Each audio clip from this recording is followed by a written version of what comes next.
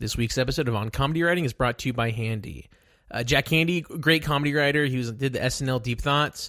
And I'm really excited to print this book that he's got coming out. I just opened the ad copy, and it's not for Jack Handy. It's for our website. Okay. I had a lot of Jack Handy specifics, but I can Audible here, and not audible.com. Handy is a website where you can book top-rated home cleaners and handymen. Friendly vetted professionals at your doorstep. Just pick a time and we'll do the rest. That's a deep thought. Shoot. I should read these copy before I start recording. Don't want to restart because I don't really have much time before this episode comes out. Experience and background check professionals. You can do easy online payment and rescheduling. God, I spent a lot of time on the Jack Handy Wikipedia page. I copy and pasted a lot of facts about him. He's from San Antonio. He's 69. Nice. I was going to do a whole bit about that. Handy has affordable and flexible cleaning plans. You can request your favorite professionals. Every cleaning is insured. Shit. Oh, I just got a text. Jeez Louise. This is a mess. Every cleaning supplies included. They also do furniture assembly, interior painting, hanging pictures and shelves, TV mounting, plumbing, electrical, a handyman, and more. Maybe they can do a couple of sardonic jokes to paintings. Is that what Jack Handy did? I don't even remember. I just keep on getting too much text. Oh, God, I should start this over. Because this is, I do bits on these ads. This is not a bit. I thought this was a Jack Handy ad. I'm going to keep going. You can book a cleaner today and save by going to boardwalkaudio.com/handy. That's boardwalkaudio.com/handy. This is a Boardwalk Audio podcast. On comedy writing, on comedy writing.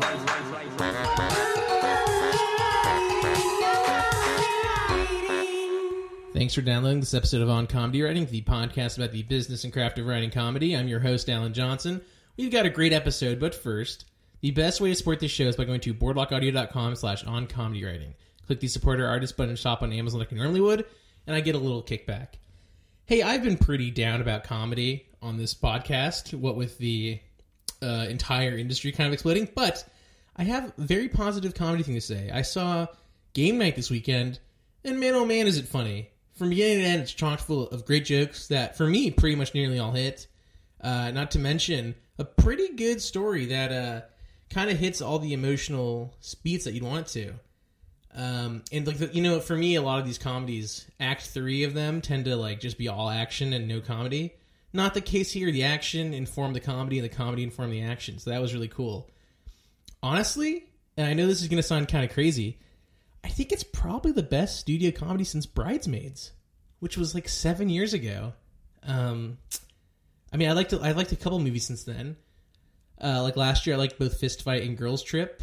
And I really like Pop Star 2 years ago, but yeah, I think Game Night's better than all of those and many since. So, and kind of more importantly for you business freaks, we live in this age where pretty much every comedy movie is going to either have to have a lot of action, or it's going to have Kevin Hart, or both, like Jumanji.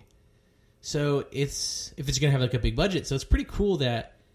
Game Night shows that formula can actually result in a very entertaining and very funny movie. So, please check it out. It needs to make a lot of money, or else... I know it's weird that I'm plugging a major motion picture that was probably made for $60 to $80 million, but if it's not a success, they're not going to make another one like it, and we got to get more movies like that. So, check it out.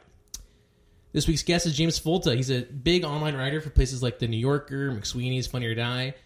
If you want to be a comedy writer, a great place are these online publications because you can just send something in and then all of a sudden you have a credit for McSweeney's.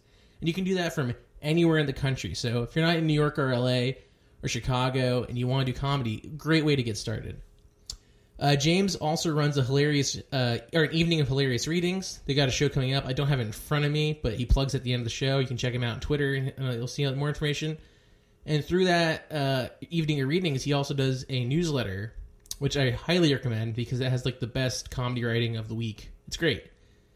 And he's also published a couple parody magazines, including Paul Ryan the Magazine, which he gave to me after the interview. I've been reading it, and it's so funny. It's so densely packed with jokes. There's no space wasted, so it's really exciting to read something like that. So yeah, James is a great guy. It's a cool interview. Here is James Folta. James, thanks for coming on the show.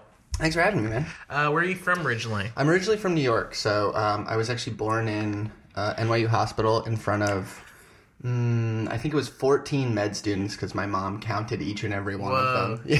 Yeah. Is that the, what's it called, Langone? Langone, yeah. Wow. Yeah. Is that like, this is completely... No, yeah, yeah. So the med students just watch it and then, like, take notes? Are they also, like, part of it in some way? Yeah, I think it's, I mean, I don't know anything about medicine or the medical education profession, but it's, I think it's like a teaching hospital. So, yeah, they're just kind of around. They're learning. They might help out. I really don't know. Yeah. I was literally being born, so I was pretty busy. So you grew up in the city? We were here till my sister was born, and then we moved upstate. Okay, Got the classic, like, priced out, moved around. Mm-hmm. Yeah, so we ended up in the burbs. It was fun. Were you interested in comedy at all when you were growing up? Yeah, I mean, my dad's a writer. My parents are very, very funny. They love comedy. One of the big things that my dad had to, like, I think one of the biggest fights that my parents got into was how early I was allowed to watch Airplane. So, like, it was very important that they, like, show me comedy, and, like, I was obsessed with SNL. My parents, I think, watch SNL more than anyone that I know. Like, they still watch every episode the night that it airs. Wow. Yeah, they're, like, big comedy fans. And then, yeah, I started... my sister's also a performer. She's a singer, so we used to do these, like, radio shows, and that was, I think, my first experience with, like, performing comedy was, like, I would write little skits, she would sing songs, and I would, like, read Shel Silverstein poems, and we'd be like, this is our radio show. So I guess, yeah, from a young age I was interested in writing and performing and comedy. What kind of shows would you watch? I was still am a big Simpsons guy. Mm-hmm. I was a big SNL kid. I loved all of those, like those early 90s SNL spin-off movies, like Wayne's World, and yeah, I was a huge Wayne's World fan. Loved everything Chris Farley did. It's Pat? Yeah. I haven't seen It's Pat ever, but... You're fine. Yeah, it's like, it's not great. It's not part of, like, the canon of greats, but... yeah, and, like, you know, all the Will Ferrell stuff hit me at, like, the perfect, like, adolescent age. So I watched a ton of that stuff. But as far as TV, like Simpsons, Seinfeld, all the classics. Going back to the SNL movies, Night at the Roxbury was a Chris Kattan movie. Yeah. And Will Ferrell was the sidekick. He was the sidekick, That's so strange to think about. I know. That movie is... I mean, he steals so many scenes. I still think about the line when he picks a flower and he's like, this is real, it'll be dead in a week. And it's just such a funny, like, specific little dig for a guy who specializes in fake flowers. Yeah. Yeah. He's so funny. He's so funny. He's got to make some more movies. Mm-hmm. He hasn't made many movies, and then it's like, you know, Mel Gibson. Like, I don't want to watch that. I know. Yeah, he's, I just wish he would go back to doing sketch. I mean, he's so perfect for, even when he was making the rounds recently on the late night shows. I mean, there's so much fun stuff that he was doing. Mm-hmm. He's just got, like, that perfect energy where he, like, comes out and he grabs your attention and he only needs it for, like, 2 minutes. Mm-hmm. I think it's why his movie career was, like, fun, but it was ultimately kind of thin because his acting style is like, I'm going to make this scene insane and you'll love this one scene, but then it's like, oh, we have to see another scene of this? Like, I'm already kind of exhausted. That's interesting. I never thought about it like that. It is very sketchy. Yeah, like he's a perfect sketch actor. Oh, so I wish he would do more stuff like that. But anyway, he's not. He's fine. He can do nothing for the rest of his life. Were you doing any comedy in high school? Not really. High school, I was mostly doing homework, but I was watching a lot of movies. Yeah, I feel like having no friends in high school was a great way to, like, informally give oneself a film education. Yeah. My parents, for some reason, had the VHS, the complete VHS of AFI's top 100 movies of all time, which came out in like, I don't know, the late 90s. So it's like the best movies up till the late 90s. Whoa. So I like sat down and I watched all those VHSs. That must suck though, because like that probably cost a lot of money. And then Yeah. VHS soon was out of, even in the late 90s was kind of going out. Oh yeah, it was for sure dead. I think it was a gift actually, because VHS was going out, that somebody was like, we got a bunch of these, like take one. Oh, that's good then. That's and they're perfect. they're in these like big like cardboard suitcases, and they all have like the same standardized case. But yeah, I watched like all those movies. So yeah, I didn't really start doing comedy performance in earnest until college, and I was on 2 sketch teams, did a lot of sketch, and then when I graduated, I started doing stand up and fell into improv, and have been doing writing and improv ever since. Where'd you go to college? Tufts University in Boston, Okay. or outside of Boston. And you were on 2 different sketch teams? Yeah, so we had one that was like theater adjacent, that did a stage show, and then the TV station had a sketch show that was started a year before I was a freshman. So it was like still very new. And so we like ostensibly were being broadcast on TV, but it was essentially just like a live show that we did three pre-taped sketches, 3 live sketches, and then we did like a weekend update rip-off segment, which was always really fun. Yeah, that's cool. So like you were like doing kind of like news stuff, like news satire stuff? Yeah, so me and my friend Dan hosted Tufts Today, and so it was exactly the same as Weekend Update, where we do a desk bit, we do like a little like banter bit between us, and then we do jokes about like topical monologue jokes about the school and about like the news in general, which was really fun. We ended up like having everyone who was funny on campus by the end of it. Well, that's maybe overly ambitious of me to say, but we had a lot of friends who were like contributing jokes, and it was really fun to like, that's, I feel like, was a big part of me getting into writing, was like having this community of people who were sending jokes, and like we were workshopping them and having fun, and it was like such a blast. Yeah. Was that like a monthly show? It was every like month to 5 weeks. So it was pretty frequent for also being full-time students. It was pretty crazy. Yeah. And you were on a live sketch team? Yeah, called Major Undecided, that did 2 shows a semester, and that was, they were always like big, and, like sloppy and fun. Yeah. It was awesome. Now, did you guys have like really long shows? Yes. Oh, yes. Yeah. Yeah. I had to go see a friend's, I hope he's not listening to this, I had to go see a friend's show at USC, and it was like 2.5 hours. Oh, jeez. We were never that long. It is like, there was like 20, 30 sketches, and I was like, it's like so much to make someone sit through to watch. Yeah, we did like 15, we probably did like 12 to 15 sketches. So it was like a solid hour of like amateur comedy, but you know, it wasn't, the TV show was a lot better paced. That was only like maybe 5-6 sketches, and it only lasted like a half hour. So that was like manageable, and then everyone would hang out. It was so fun. And what was your actual like major during this time? I studied architecture and archaeology. Oh, so I was a double major. Which was great. Do you like? Does that play into your writing at all? So sometimes I do a little bit of architectural writing. Archaeology, I went on one dig during the summer. I went on one archaeological dig, and I was like, this is very hard science in a way that I cannot hack. But yeah, I mean, I guess you know, being informed about things never hurts one's writing, but I wouldn't say I'm explicitly like doing a show about any one particular topic, though I fantasized about it. So after college, you went to, did you go to New York? No, I was in San Francisco for 2 years. I worked as a carpenter for about 5 or 6 years after graduating, and my first job was in San Francisco. And so I was out there, and I fell in with a really cool group of comedians who ended up forming Endgames Improv, which is still going on out there. They're actually doing great. And yeah, that's how I first discovered improv and like, you know, more. Did you immediately like improv? Not really. I think I ended up going to what turned out to be a jam that I thought was an open mic, and so I had like a bunch of jokes prepared, and I was so mad that it wasn't a mic that I had to sit through and like watch this like improv show. I mean, I had like kind of everyone's disdain for college short form. That's not fair. The team at Tufts was very good and fun, but I was just sort of like, this is not for me. This is some theater kid stuff that I'm not interested in. But when I realized that improv can also be sketch on its feet, that was really exciting. So I did like it. I was frustrated that I was bad at it for like a year and a half, and that sucked. But I ended up finding like a really fun crew, and it was really and I love it now. It's a blast. Were you doing any writing during that time? Yeah, that's when I first started writing. I was like very lonely. I didn't know anyone in San Francisco, so I would literally go to work, come home, and if I wasn't performing, I was submitting stuff to like McSweeney's, and that's when I first started writing short humor in earnest.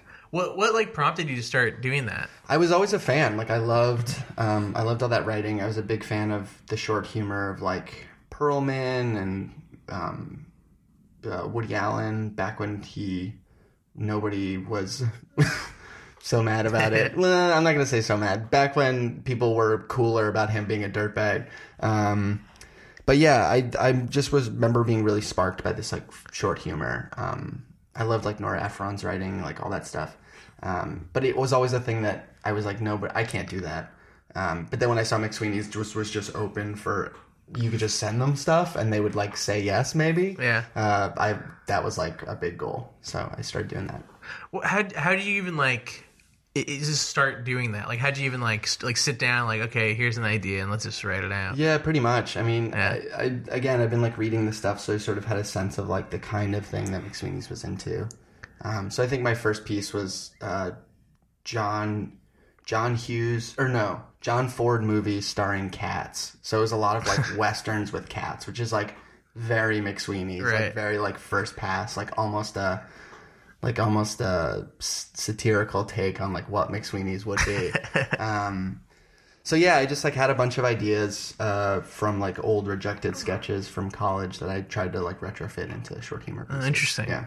Were you just doing McSweeney's only, or were you spinning at a bunch of different places? I was submitting to a bunch of different places. So that's when I was writing for like The Toast was still around, Above Average, or maybe Above Average hadn't started up yet, but like Funny or Die and College Humor and kind of all the big sites. There was a couple of other like weirder ones, like Trop, TROP. I don't know. There's been like a lot of websites that have come and gone. Yeah. But I've pretty much been trying to submit to all of them since then. When did you move to New York? I moved back in 2012, and I've been here ever since. Mm-hmm. Yeah. And did you start taking class at UCB? Pretty much immediately, yeah. When I was in San Francisco, we would come back and do the Del Close Marathon, so I knew that I was interested in like performing there. So I just kind of went and started taking the classes and working and performing, and yeah. Were you taking any sketch as well? Not really. Not really. I was mostly interested in doing short humor writing, and then improv. Yeah, I never. I don't know. I've thought about going back at this point, but it's sort of a thing where now. I don't know. I don't want to say that like I don't think I could get anything out of it, because I surely could get something out of it, but it just seems at this point I don't know that my career is going to be serviced by like going back and taking more classes. And at the time that I was doing it, I couldn't afford to be taking more than one thing at once. It is something with sketch classes too, where it's like most of what you get out of it is just like workshopping. Yes, for sure. Like you're not like every day going in and then like learning a new thing. It's like a lot of just like workshopping sketches. So you could theoretically do that outside of that. Yes, yeah. And I've got lucky that I have a pretty tight group of friends who do similar kind of writing, that like we edit each other's stuff and send each other's notes, which has been such a blessing of like getting your stuff read and noted within a week is like, ugh, it's awesome. Yeah. Do you find your improv skills helping your writing skills?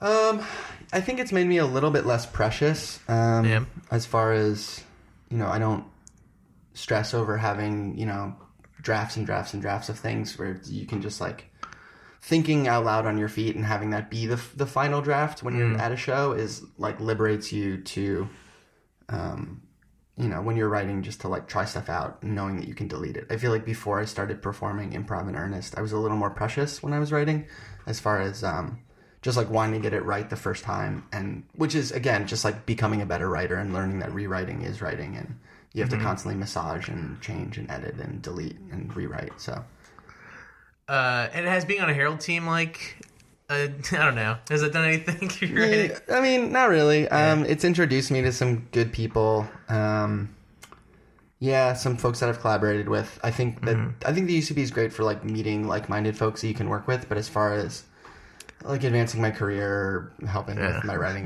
the Herald Night doesn't. It's not. It's a blast. You know, God bless, but it hasn't been a huge boon for my career, especially not writing. And so you do a lot of writing on the internet. Sure. A lot of those places don't pay. Nope. So how much? What would you say, like percentage-wise, the amount of writing you've done for free versus paid? Oh boy, I actually tried to like look this. I tried to like crunch this at some point. I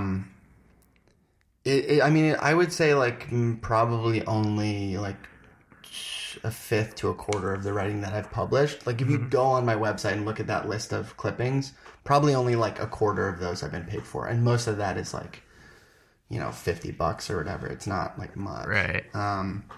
Certainly not like a living scale. But yeah, I mean, I think it's the reality of writing for the internet now is that you sort of have like an apprenticeship of writing for free that you can then use as a resume to like pitch paying websites, which even that is like not necessarily the most lucrative or stable.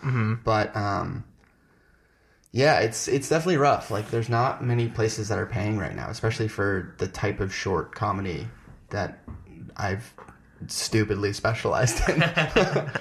Do you think like, I don't know, do you think, I mean, obviously we're talking now at a particularly low point for digital comedy. This is maybe the lowest point it's been. Yeah. Do you think it'll like rebound in any way to where it's possible that there could be payment or anything? I think so. I mean, I'm always hopeful. There's some people that are doing cool stuff right now. I think that, I don't know if you're aware of the American Bystander, but it's a cool print magazine that's doing really interesting stuff. I love print media, so I always feel like there's going to be space for it. Will people be willing to buy like physical objects? I don't know. But I do think that there's like a big reckoning as far as how comedy is leveraged on social media and how comedy is promoted on social media and who's making money off of the content that we're churning out as like, you know, comedians and writers. And so I do think that we're at an interesting moment and hopefully an inflection point where things will either switch to, you know, a more like formal subscription model or a paywall model or a more equitable advertising model, but I'm not really sure. I'm not a smart enough business guy to know like how to make it work, but I do think that there are good, smart people who are wrestling with this. And I do think especially like our generation, as it's coming up and taking over media, that there'll hopefully be some more. I mean, everyone that's like staff writers at big magazines now came out of, you know, the blogosphere. When the All just shut down and everyone was talking about like everyone that came from the All who is now at like major publications, major websites, excuse me, that have like, you know, big stable jobs. I think they're not going to forget that sort of like where they came from, right, so to speak. So hopefully as the, you know, gray hairs flip over to folks that have, you know, less gray hair and are like more our age, hopefully things will get a little more equitable as far as like creators getting theirs. But I mean, Patreon's kind of interesting. It is, yeah, it is. And that seems like that. It seems like it works, but it only works if you have like a base. Right. Like you can't just like go out there and say, "Hey, I'm writing funny pieces. Right. Come read these." Right. Yeah. I mean, it's funny that there's so many. So me and my friend Luke Burns, we had a Tumblr that we called the Encyclopedia of Hypothetical Police Procedurals that won a Tumblr book contest. So we ostensibly won a book deal. For being like the funniest Tumblr of 2015 or something. But the problem that we ran into every time we would talk to these publishing folks was like, you don't have the social media numbers to make this, viable for us. Which, like, maybe was a dodge, but I've heard this, like, multiple times from multiple people. Have it been told to me of, like, your numbers aren't high enough. And so it feels like if traditional publishing and traditional gatekeepers are saying the same thing, and Patreon is also kind of, you need to have that base of fans in order to even make it viable. It kind of seems like it's the same thing from where I'm standing, at least. Mm-hmm. But yeah, it seems exciting. I know, like, a lot of... I don't know if you know Branson Reese, but he's great, and I know he's doing great things on Patreon. And I know a lot of other people, especially like podcasters, are having great success with it. That's cool. Like Branson Reese, he just just posted his stuff on Twitter, and then they got big, and then the Patreon got big from that. So I guess there is a certain meritocracy, but it's difficult. Yeah, and I think it's I think it's it's not. I think new tools are always good, but they're never going to make things easier. They're just going to be different opportunities where would someone like a Branson, would someone like, who's a successful podcast, like the Doughboys or whatever, like would they make it in a traditional setting? Probably. They're talented. They're hardworking. These new tools allow them to go a different way. So I'm not really sure that there's going to be one like Kingslayer here, but good. More options are always good, I think. I don't know. It's interesting with Patreon too, because it's gonna get there's gonna be too many people on it soon. Yeah, like that's probably close to the end. And then it's gonna become like cable, like you just buy like your cable, like just like streaming's probably gonna end up like that soon. Yeah, it's just gonna be full of stuff. The new Cloverfield movie was very interesting.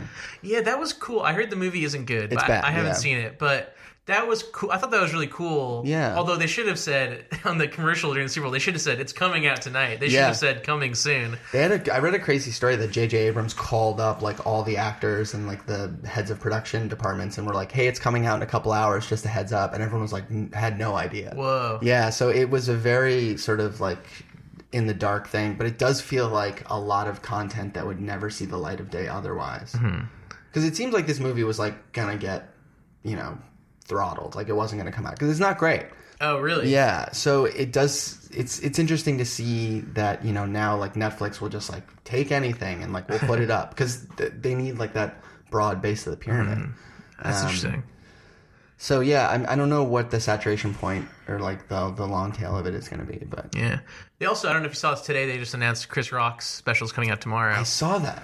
Which is cool. I think it's cool. I think it's cool. Yeah, that they're doing like because like Beyonce I think started it whenever right, and that was really cool. But then it's like that can't happen for like movies. No, but Cloverfield. The last movie they announced it like 6 months before it came out. Yeah, and this one they just popped up. It's cool. I mean, I think it's exciting. I think it's a smart way to leverage the sort of like virality of social media.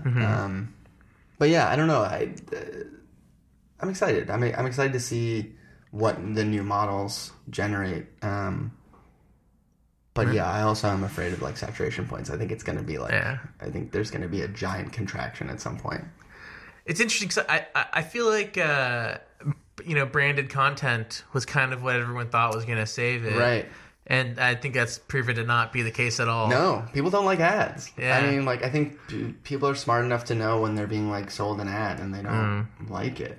And I also think companies aren't as willing to throw money at creative people to make stuff as they claimed they were. But I really don't know. Yeah, that does feel true that it's like it hasn't really panned out.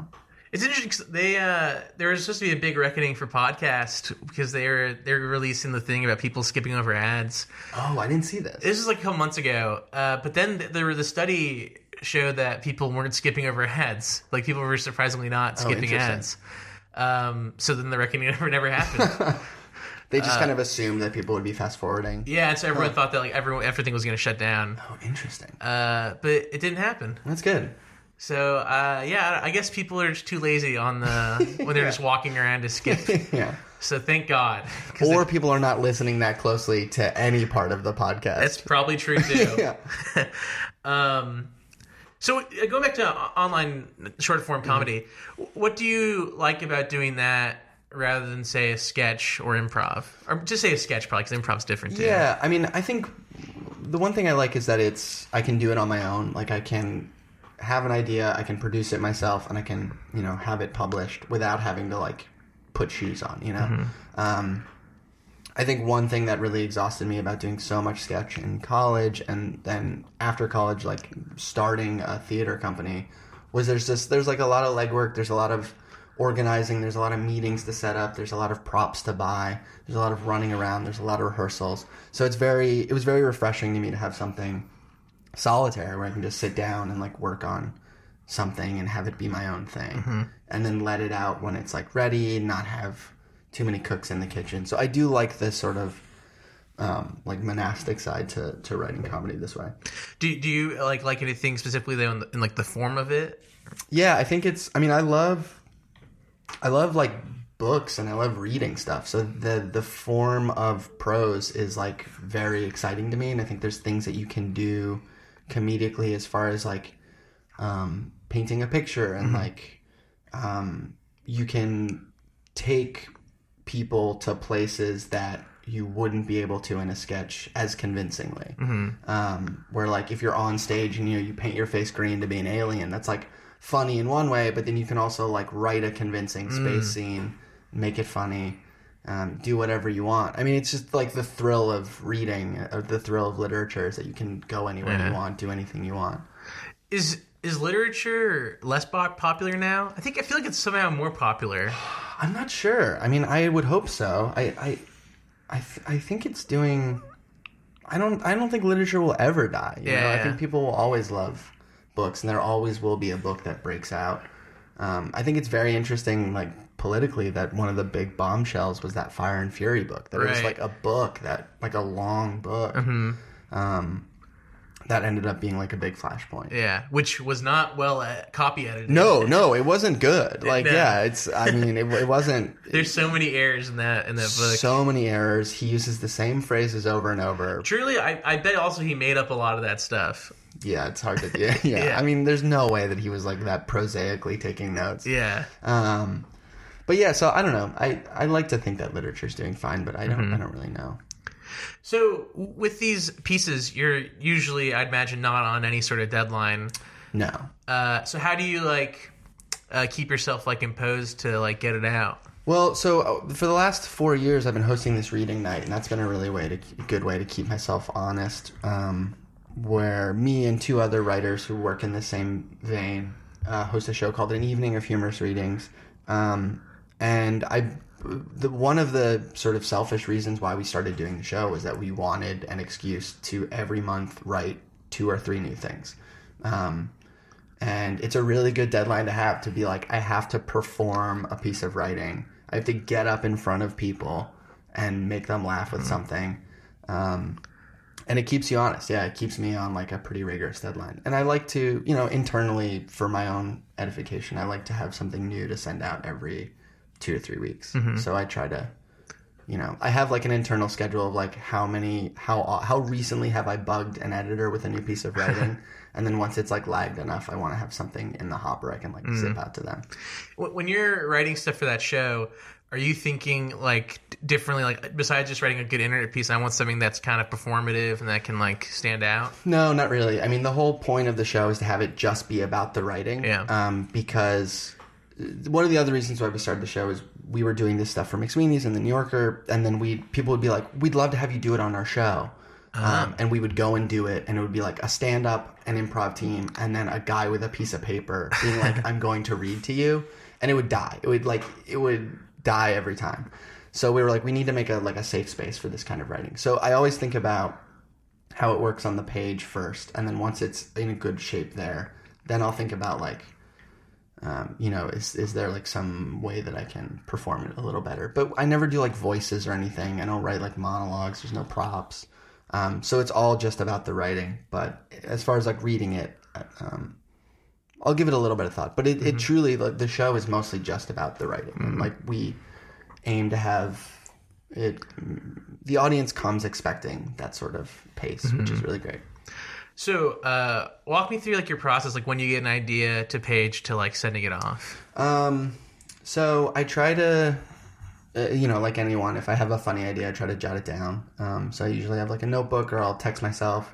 And then, at the point, some stuff it'll like come to you more fully formed and I'll just get to the writing of it. But typically I'll be like, okay, I have 2 hours. I should like work on something, and I'll pull up my list of ideas and grab something and start trying to work on it. And then once I have like, a page and a half, it starts to feel full. Try to look for through lines, clean it up. And then I'll send it out to, I have like 3 or 4 other writers that I really like that I send everything to. Ask them for notes, ask them for feedback, go through a couple more drafts, and then after that I'll feel like it's ready to send out.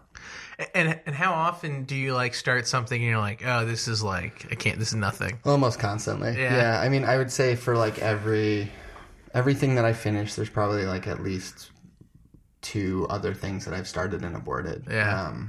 But typically, I mean, I have like a lot of like quote unquote headlines and like ideas that I've that just pile up that I'll never do anything with. But yeah. Do you ever go back to something that you've aborted and then sure. Yeah. Yeah. There's a piece that I've been working on for like literally years that I keep going back to. That's like my white whale. That is like semi-topical. So it's about, it's like a mapping game about, mapping the NRA's response to shootings onto an iceberg advocacy group after the Titanic, which is like, it feels like it could be something, but I can never quite get there, and it's probably just better as a tweet. But but yeah, so there's definitely things that I'm like, I think I could get it there, but you never know. So you've contributed to Above Average. What would you say is like the voice of Above Average, or maybe was the voice at this point? I'm not really sure. They were the voice of Above Average. I honestly think that they were more trying to like find their feet on video, to be honest.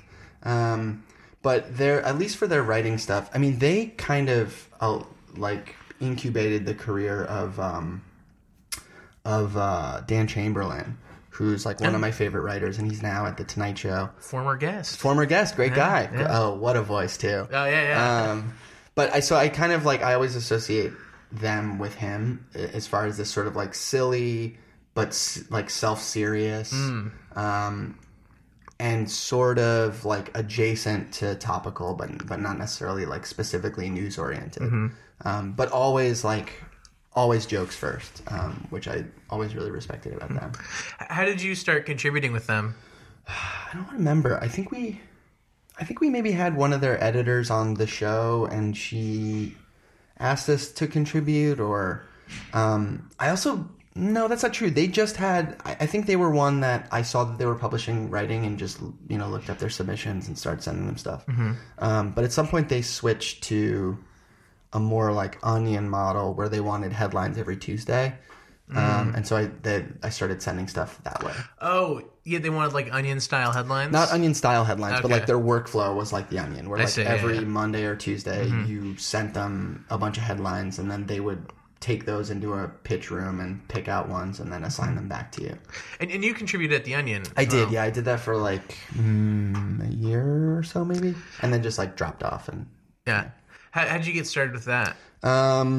Someone else who was on the show recommended that I pitch, and so I did the normal process, sent them a sample packet, and then it's cool. They hook you up with an editor who you send 10 headlines every week, which is like, that's the whole process. You send 10 headlines every week to and then they send out their selects at the end of the day. But for a month, they pair you with an editor, and you send your 10 headlines to that editor. The editor gives you feedback, and you do that for a month. And then if you pass that round, then they like put your stuff on the table.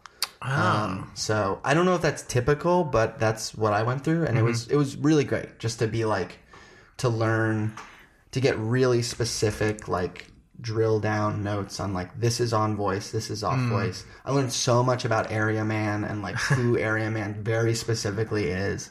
He's got to be able to live everywhere. He doesn't live in a city. So like Area Man should never be like taking the subway. He should never be doing things that are like specific to a city or a town or anything. He needs to be able to be like everywhere. So I remember that one very specifically because I pitched an Area Man headline where he was on the subway and he was like, Area Man never takes the subway. He doesn't live in a city. He lives everywhere, which is yeah, it's true. So it was really great to have that like very granular feedback, and then to also like roll into going to the table with like a bunch of pre-vetted stuff that had been like not approved, but like told it was good by someone inside. And I feel like feedback is something you don't get too much in this. No, not at all. Do you get feedback from like McSweeney's or any of these other places at all? Usually it's usually just like an up and down, like yes or no. Yeah. Chris at McSweeney's and the editor at the New Yorker will make some edits and will send you a draft before it goes out to like make a final pass, and they'll do some. The New Yorker's more heavy-handed, not super heavy-handed, but they'll do like a pass of a piece, and then offer it back to you to rewrite. Chris at McSweeney's will do the same, but it's never really like, I've never gotten the thing of like, this is good, but we'd take it if you moved in this direction. Yeah. It's like, it's either it's good, here's some small ideas, or it's bad, sorry. Not it's bad, but like it's not for us. But yeah, that's another thing that's been really great about Michael Gerber at The Bystanders. He's been very willing to like, and I know he does this with everyone that I know who writes and contributes, is he gives a lot of feedback, which is really great. Because it is so rare. Yeah, it's interesting. I mean, I know that they get so many submissions and they're very busy. Yes. But it is kind of, it feels like, especially, well, maybe they say yes to the things that they're like, and then they suggest the thing. Right. But I don't know. It feels like a lot of pieces are probably pretty close to like getting in, and they just don't bother. Yeah, I think it's just a function of volume. I think they just got to triage what they can. But yeah, I mean, that's why I feel so lucky to have this like really tight knit group of friends who do the same stuff. Like, we give each other feedback because it's been so useful. That stuff that I would send out the door, without much second thought, is given like some really good and like smart feedback from people that I think are very funny and respect quite a lot. So, at Above Average, you wrote, "I'm a big strong daddy and I'm worried about my weak little baby." Yeah. What was like the inspiration behind that idea? Oh, geez, I can't.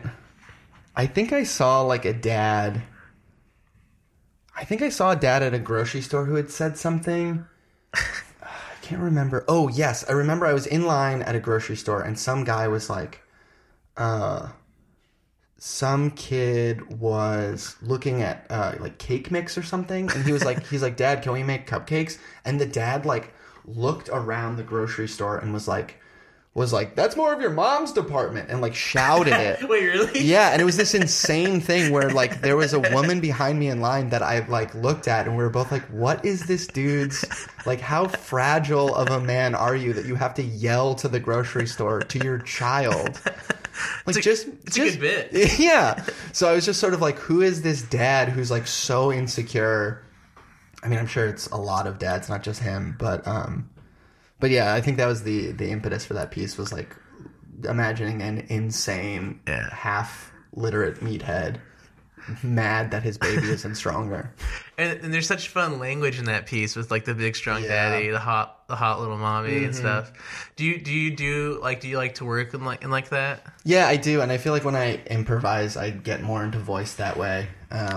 But yeah, I definitely enjoy like trying to inhabit a voice as closely as I can.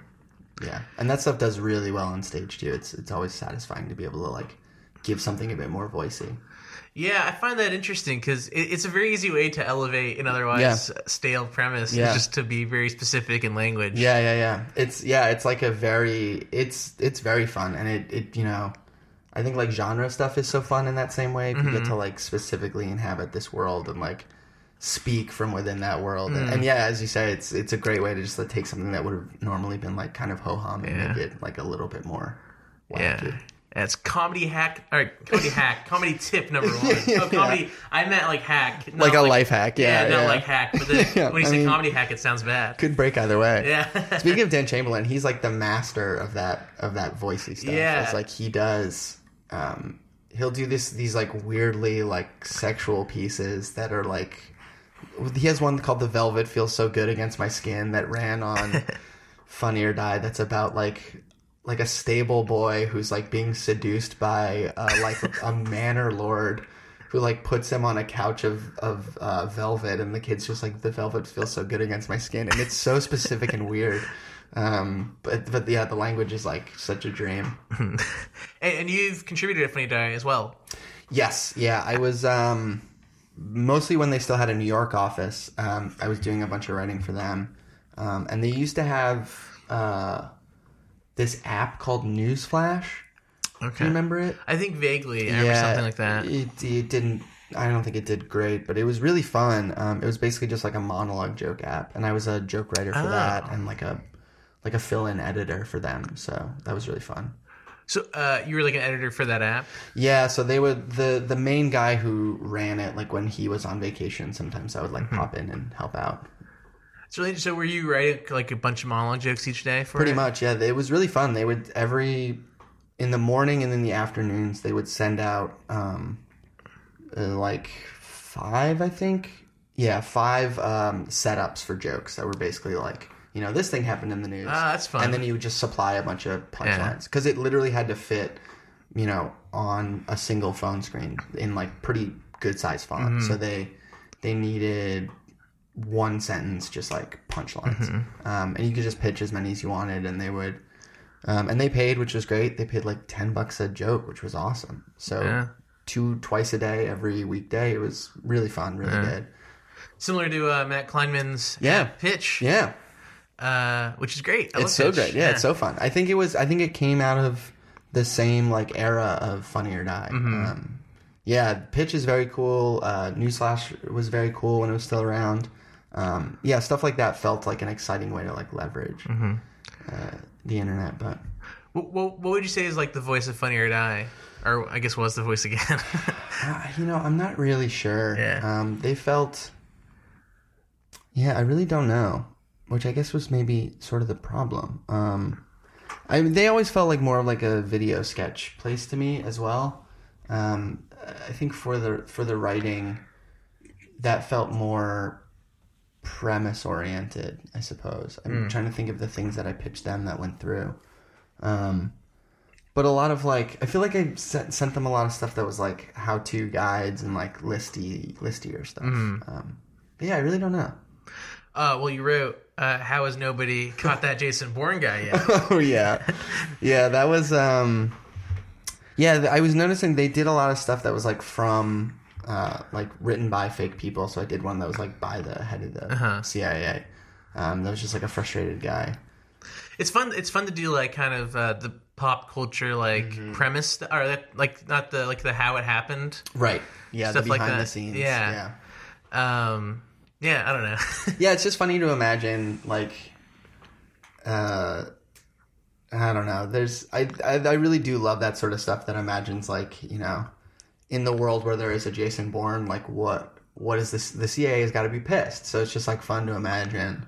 One of my favorite sketches that I forget, it was, like, some UCB sketch team, but they did a sketch where there's, like, a throwaway shot in Speed where like a woman, you maybe even remember it, where they're like about to hit a baby carriage. Oh yeah, and it turns out it's full of cans. Yeah, and so this sketch, is so wild. It's so wild.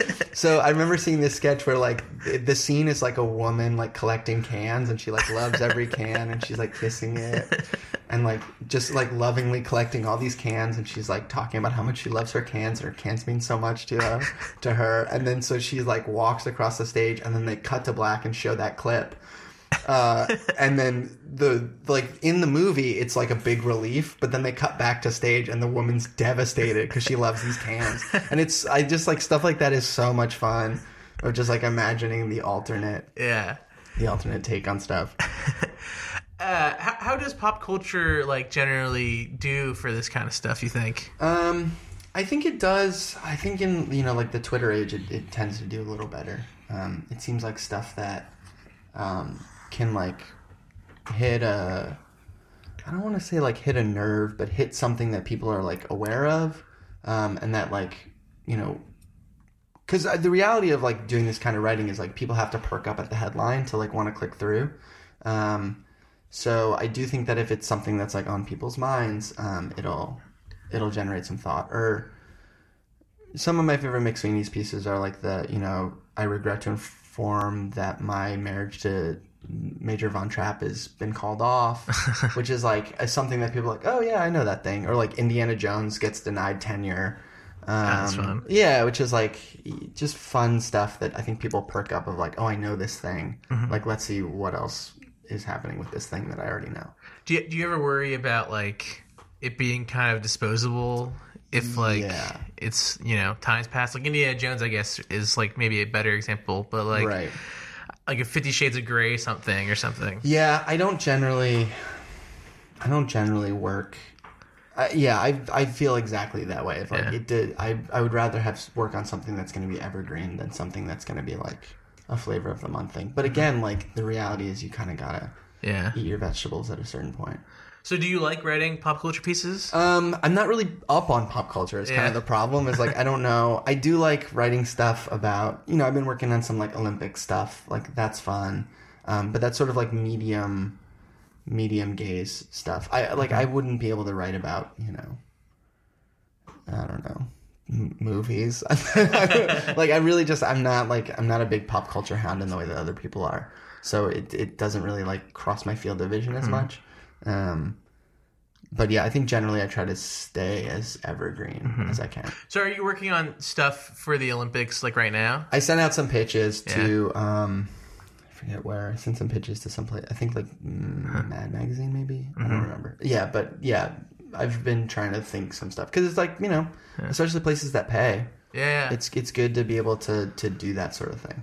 So with something that's very topical, are you like kind of like waiting for that email back saying go for it, then you gotta like just nail it quickly? Pretty much. Or even the problem with a lot of these places is like I've done some like holiday stuff for like Halloween or Valentine's Day or whatever, and that's the sort of thing where it's hard to know like what the window is to pitch, because especially for like the New Yorker or something, they want a finished piece, so you kind of have to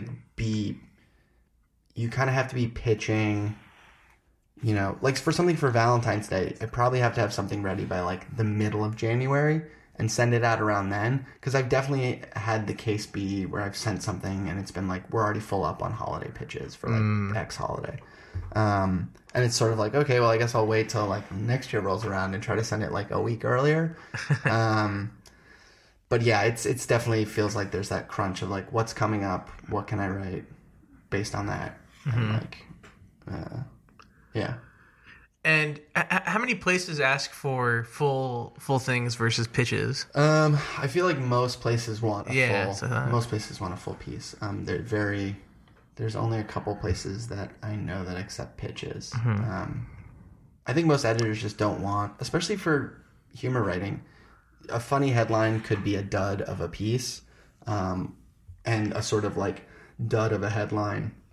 I mean, that Chamberlain one I was talking about of like, the velvet feels so nice against my skin. It's like that headline is like intriguing, but you have no idea what it is. Right. And I think if somebody just read that headline as an editor, they would probably, I don't know, hopefully they'd give him a chance, but whatever.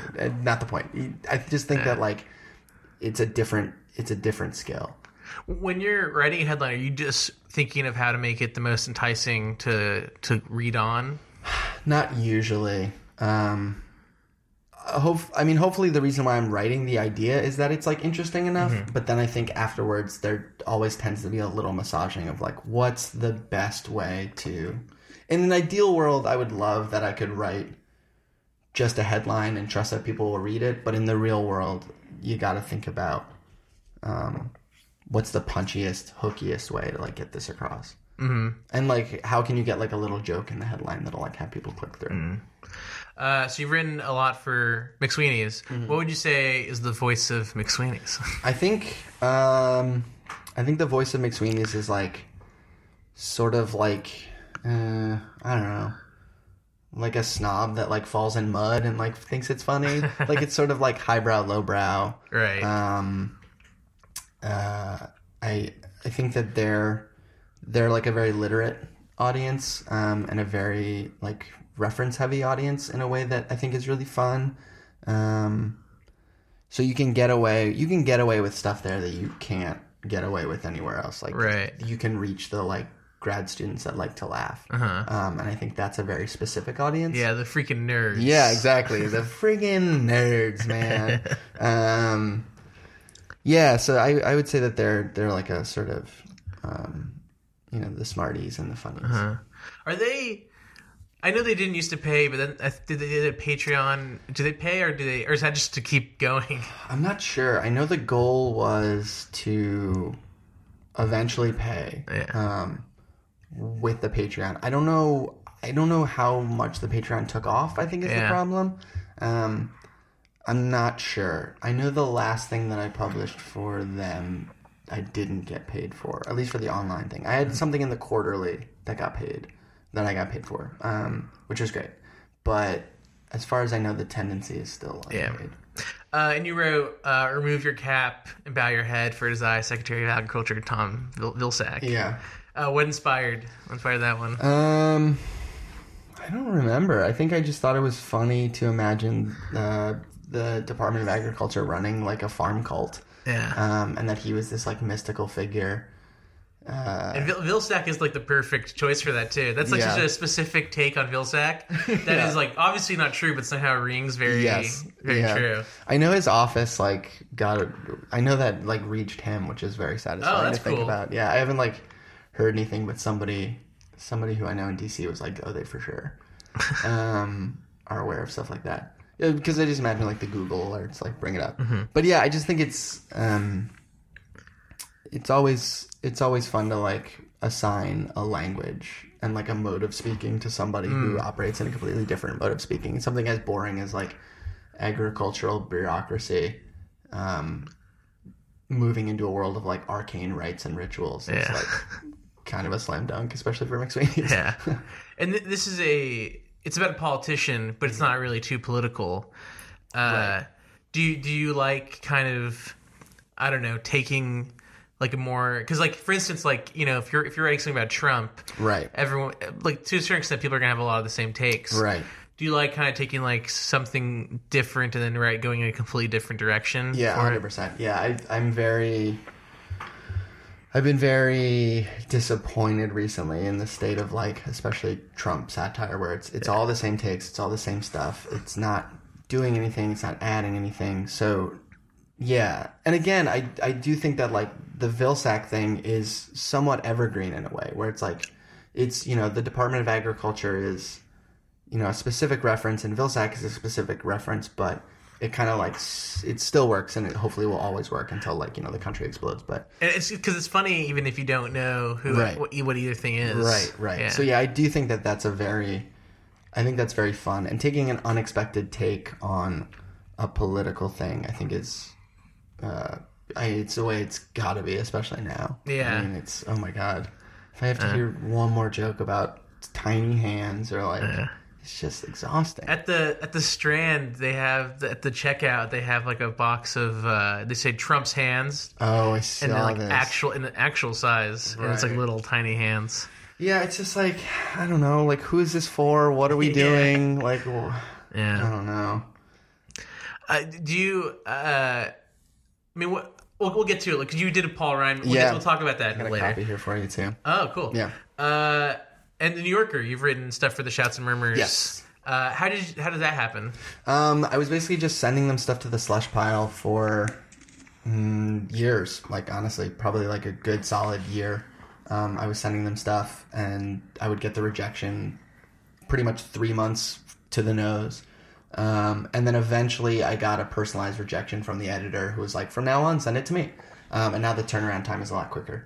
So, I mean, it's the same as submitting to anywhere else. You just gotta, like, wait it out a little longer.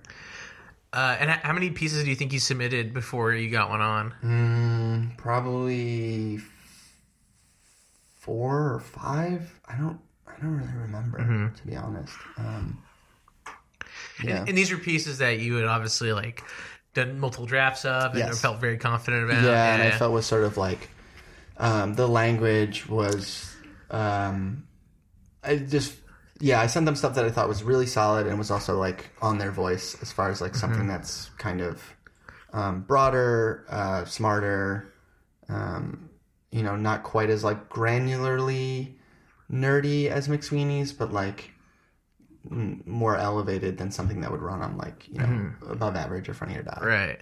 And definitely more like prosaic and more written in a literary way. Yeah, that seems to be the big difference. I feel like for New Yorkers, it's like more literary. Than I think so. I think like the writing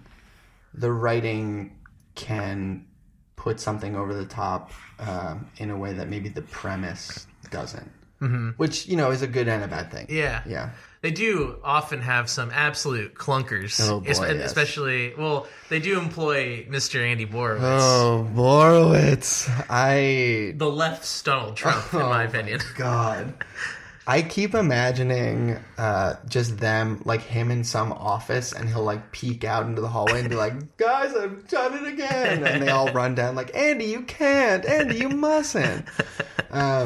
I'm very curious, like, what his reputation is amongst the other. Yeah, that is interesting, because I feel like they can't possibly... I don't think anybody can possibly find that funny. And well, that's not true. There's obviously, like, legions there's people, yeah. But he I don't think he works, like, in the office. Like, he, like, does it all from home. No, I gotta imagine, yeah. He makes millions, I think. I think he makes, like, millions of dollars. He was one of the creators of Fresh Prince, wasn't he? Oh, yeah, that's right. Yeah, so I think he's, like, set up. Wow. Man. Yeah. Oh boy. No, we don't. Borowitz is like a constant thorn in so many of our sides. It's unbelievable how he will not only find the easiest take, but the most tepid version of it. Yeah. He's he's not great. Yeah. But you wrote in the New Yorker, presumably just a few pages next to, a few clicks away from Andy Borowitz, the people who I imagine live in the new high-rise in my neighborhood, which you wrote that like a couple weeks ago. That came out, I think that was my most recent one. Yeah, it came out pretty recently. And what inspired that? I guess the real life thing? Yeah, I live in Greenpoint, and there's a lot of new buildings, and they're always like occupied, and I don't know who's in there. Yeah. I like see people coming and going, and I just sort of imagining what their lives are like. And this is interesting too, because it's very of the moment now. Yes. But it's also sadly, it's probably going to be a thing forever because people have been saying kind of stuff. But it's also I don't know. It's done in like an evergreen way. Yeah, I mean, it's definitely a specific phenomenon of gentrification, and there is like a YouTube celebrity in there, and there is like some people that some conversations I've specifically overheard that are like very of the moment, but I do feel like being curious about your neighbors is like always going to be a thing. Yeah. But there is like a very like Brooklyn sensibility to it. Mm-hmm. And you've done parody magazines. Yes. You did the new Jorker. The new Jorker, yeah. And then you did a Paul Ryan magazine. Yeah, I did Paul Ryan magazine, yeah. So how did you even get the idea to do a full parody, like a full print edition of a magazine parody? One of my buddies who I met through the UCB, Andrew Lipstein, who's my co-editor and co-creator for both those projects, we're both like big. He runs like an online book store, and he's like a very talented writer and a very literary guy. And we were like the two kids who would go to. We were on an improv team together, and we'd show up at practice with like our like copies of the New Yorker, and they'd be like, "Did you read this?" And be like, "Yes, I hated this, and I love this." And like, all right, let's start improv. Yeah, exactly. As everyone rolls their damn eyes at us. But at some point, one of us was like, "What if we did a full parody issue of it?" And it was just sort of a thing that was like, it was a very dumb and like hard idea to execute, but nobody said no, and by the time we realized how much work it was going to be, we were too far gone to stop it. And yeah, we just got lucky of like, we know so many talented writers, talented artists, talented cartoonists that we put out the call and were able to, put together a full, I think that was 86 pages. So wow. we satirized we literally sat down and took an issue of the New Yorker and went from cover to cover and wrote down every little piece that we needed, and then we sent that spreadsheet out to everyone we knew to like claim different parts of it. And then we compiled it all and released it as a PDF. That's so cool. And then it's also, you didn't mention this, but it looks like a New Yorker. Yeah. It's illustrated. It's got everything. Yeah, our big mantra for that project, and for Paul Ryan as well, was to aim to pass. So we wanted somebody to be looking at like, well, it was on the screen, but to be like, if they had a copy of the New Yorker next to a copy of the real New Yorker, it wouldn't be at first blush immediately clear from the design which was which. Because I think the closer satire can look to the thing that it's satirizing, like the better it is as like a Trojan horse to get in there. We didn't have too much profanity. We didn't have stuff that was operating under the premise of like the New Yorker would never publish this. It was all stuff that felt plausible enough that it could kind of like sneak in. And so a New Yorker parody, and then is like in a magazine. That's like an easy idea. That makes sense. Right. The Paul Ryan magazine seems like more complicated. Yeah, it was. So here it is if you want to check it out. But it's this is like the big thing about this is like it's print, and it's a big like 192 page thing. So we were sort of like, how do we heighten the insanity of the New Yorker? And for this, we were like, let's make a parody about magazines that is all focused on one guy. Yeah. So I'm just looking 30 Paul Ryans into 30. Yeah, so that's our Brooklyn Magazine 30 under 30 parody. So it's just like 30 dirtbags who happen to share the same name. So this was an idea that we came up with before the presidential election, where we're like, who's a figure who's still going to be relevant after... I mean, we all assumed Trump was going to lose. So we're like, who's going to be left holding the bag? Paul Ryan. So we were like, we'll release this in the fall of 2017, so it'll be perfect to have like this parody about magazines that's also like completely directed at this one like dirtbag guy. After the election, we had to like tighten and make meaner a lot of the jokes, but yeah, the idea is basically to have each spread be satirizing a different magazine. So in the same way that like every page of the New Yorker looks like a page of the New Yorker, in this, each page looks like, you know, High Times, Sports Illustrated, Harper's, like whatever specific magazine. It looks like that, but then when you flip the page, it's a different magazine. Yeah. But it's all about Paul Ryan and conservatism. Yeah, that's such like a crazy idea. It's nuts, yeah. And it's such a complicated thing. Yes. But I've seen the PDF of it, and it's like, it's pretty incredible stuff. It's like... Yeah, it's nuts. Yeah. So we mentioned, you talked about political satire earlier. Yeah. I mean, how do you handle doing it in this day and age? Yeah, I mean, again, we started working on this before, you know, the incident in November. So everything changed in, you know, very real ways and very very stupid ways. Like you know, it made satire harder, But yeah, I think we never wanted to go for the easy things. So there's like a minimum of like P90X jokes in here. There's a minimum of Ayn Rand jokes in here. There's a lot of like all the obvious first blush takes we wanted to avoid. And I think that's kind of the problem that we're running into with like Trump stuff, is it's all the same idea. It's all the same basic take on the thing. And it's not really challenging as much as it's like comforting you that you have the right opinions. Like you have to come to this satire with the same point of view in order to find it funny. And that I think that's kind of unhelpful and like a waste. I think you should ideally satire should challenge some conception of things. And should like push in a direction that like surprises you and then therefore like illuminates something about the thing. But satire is very hard because one of my big fears about this magazine is that it like inadvertently glorifies somebody who I think is extremely bad. And I think that's like a big danger of satire, is giving attention and not criticizing in a way that just ends up giving attention and at worst ends up inadvertently glorifying a thing.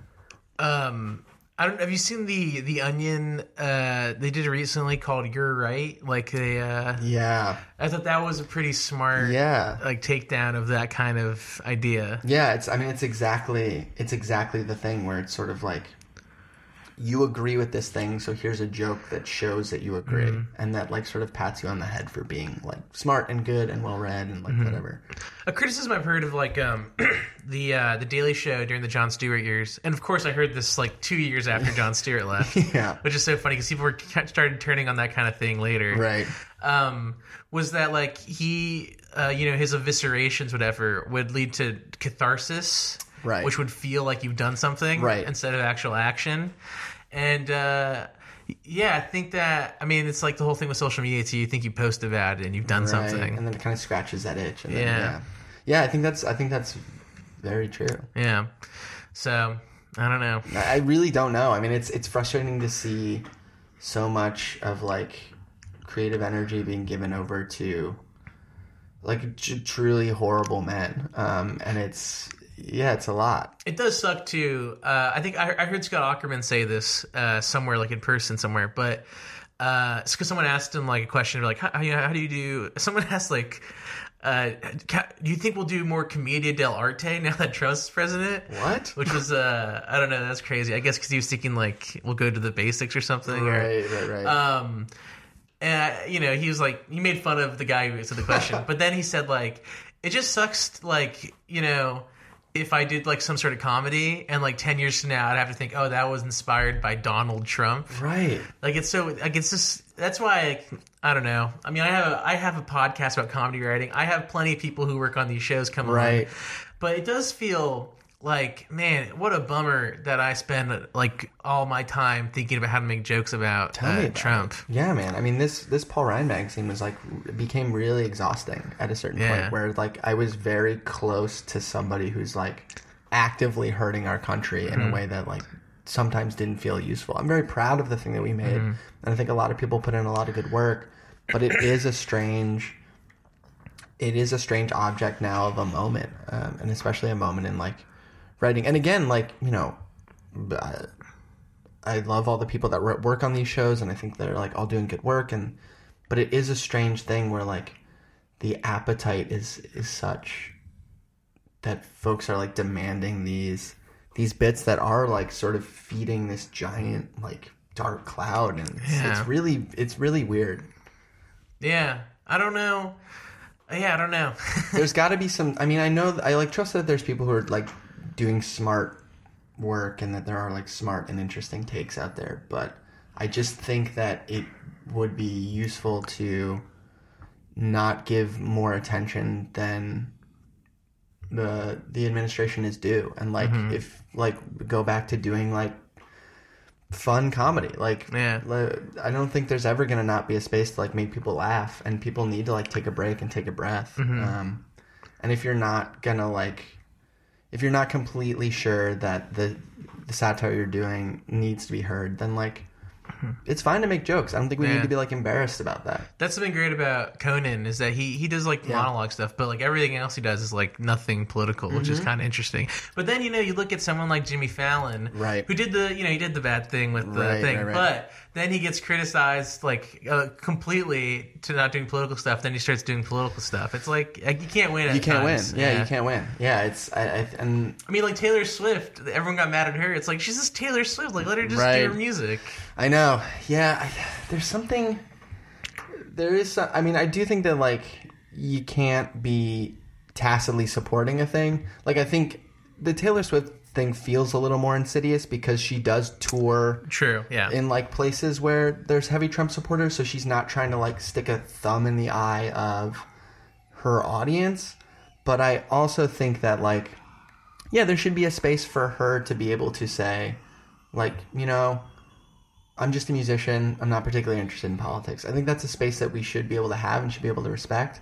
But I also do think that like she's kind of winking at it in a way that's like a little filthy. I do think that Fallon is like was rightly criticized for some of the stuff that he did. But I do also think that like, yeah, if he just wants to be like an old school talk show host that like, plays Chubby Bunny with a bunch of like celebrities stuffing marshmallows into each other's mouths, then like fine, like do it. Yeah. People love that stuff. I don't know. Do you have plans to do another magazine? We're working on. We got some ideas in the hopper that we're working on. Nothing ready to debut yet. But what would you like to be doing next? I've been working on. God, what have I been working on? I've been shopping some like shows around, some like podcasts and some TV stuff, which has been really fun. So sort of like making work to get work. We've been in talks through Paul Ryan with some political people to work on some political projects coming up. It's just funny. It's like Paul Ryan put you through these people. Yeah. I love this. Yeah. We sent a bunch to his office and he never responded, which is probably smart on his part. But I think so. Like, I think the next thing is like trying to push some of these projects through to hopefully make a little bit of money, make something with some higher production value. And then, Andrew and I have been approached by some political folks to do some stuff for the 2018 midterms, which I think would be really fun. Cool. So hopefully some of that comes through, fingers crossed. And then, just working on some longer stuff with some other people, and just doing, same old stuff. Cool. Yeah, man. Okay, so we're gonna wrap up with you giving your thoughts. Oh, right on. Some like ideas, I guess. Cool. So these would be internet pieces ideas, basically. Okay, cool. All right. So, okay. So this is a pitch of something that you would want to write. Yeah. Okay. Yeah. My cover letter to become the next host of the Ellen DeGeneres Show. Great. So it's basically like it's like a cover letter for like becoming this host. Like, I believe my experience in my office has set me up to be the new Ellen DeGeneres host. So the twist is that the take is that it's somebody who's patently unqualified. I guess I just think the idea of writing a cover letter to become a host of the talk show is funny. Right. Yeah, I think that works. I think it could be fun to do a thing where somebody who's had like pretty typical work experience is trying to like, right, because the fun of cover letters is trying to like shoehorn your experience into like like, I did this thing that's totally unrelated, but you'd be surprised how related it is to the job I'm applying for. So I think maybe the thing of like finding Ellen specifics, or even talk show specifics and being like, I think that's fun. Okay. Hi, friends. I've been working on a movie called Han Solo that I'd love you to watch by Ron Howard. And so it'd be like, you get those like emails you get like BCC'd on. It's like, hey guys, I'm working on this movie. I'd love for you to check it out. Right. But it's Ron Howard promoting Han Solo. Yeah, that's very fun. Of like some big blockbuster, or even like even mapping it onto like, I don't know if you get these, but like people's like newsletters they sign you up for. That's I have shows coming up of like, hey guys, I've been working really hard on this new project. It would mean a lot if you like. It could even be like a Facebook post of like, hey guys, I've been working so hard on this thing. It would mean a lot if you check it out. Of something that like obviously has such a huge marketing push, but that like the network is. Actually, it could be funnier to imagine the network being like, Ron, you got to reach out to your networks. Like, you got to text your friends to come see this movie. Ron, you're an influencer. That's why we hired you to finish the movie. Yeah, that's so dark, but that could totally be true. It's like, Ron, could we get a retweet? Could Disney get a retweet? All right, this one, I feel like someone's had to do some sort of take on this next one, but... and this isn't a great headline for what it is, but I respond to every Trump tweet and I am our country's last hope. Yeah. Because like the verified Trump tweeters are like, it's insane. Like, sir, you are bad. And then like 10,000 retweets. But I feel like someone's had to make that. I mean, who knows? Like probably, but I do think that there is a specific... I do think that there is a very specific pathology to the people who are like, who wake up every morning and like crack their knuckles and get onto Twitter to be like, I'm going to tell the president that he's bad today. There was something that I was listening to, some podcast about where they were talking about the Russia investigation. And apparently there's people who, and this could be a fun angle for this too, is like to find something more specific like this of like, there are apparently people who have like devoted their lives to like, amateur sleuthing about the Russia investigation. Yeah, it's like... That's so sad. I know, and you can imagine somebody who's like, the poor spouse being like, honey, you're spending every day, and it's like, I'm going to be the one who's going to crack this open, like this citizen sleuths, which is like, on the one hand, sort of admirable, but on the one hand is like so dark and sad. So just to imagine somebody who's like, I will be the like unpaid Woodward and Bernstein that will like bring down this president is I think that's a very funny character. Okay, cool. Yeah, man. Anything you want to plug? Yeah, if you're interested in finding out more about the New Yorker or Paul Ryan magazine, there's a bunch of links on my website at which is jamesfolta.com. And you can buy copies of Paul Ryan. We still got a bunch left, and we'll ship them to you wherever you live. And the reading night that I was talking about, we have a show coming up on March 12th, which is actually our 4-year anniversary. Whoa. Yeah, so it's going to be at 8 p.m. at Le Poisson Rouge. Oh, cool. Which is really cool. So we're in that gallery space, which I think will be great.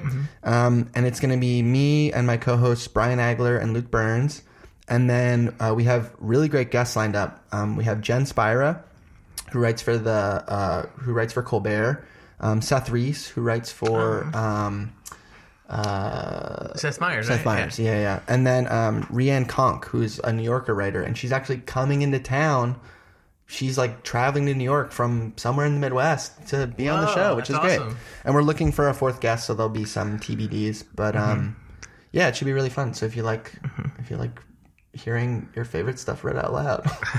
and you guys have a newsletter where you... Yes, we have a newsletter that's also available on my website where we send out our like picks for the best short humor. Which is great. I read it every week. Yeah. Oh, thanks, man. Yeah, it's like I'm glad to hear that people like it because it's sort of a thing that like, you know, in the same way that like we talk here, like we love to talk about this stuff and we're like, we should just send people the stuff that we like and like some other little tidbits and niblets.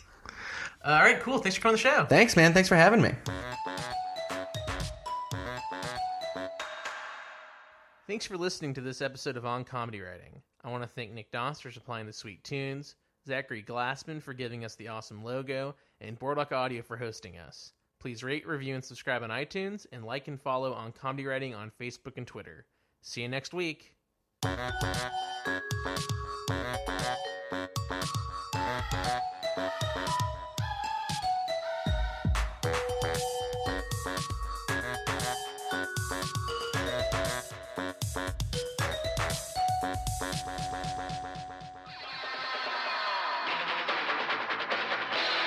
This has been a Boardwalk Audio podcast. For more information and shows, visit boardwalkaudio.com. Don't forget to rate and subscribe now.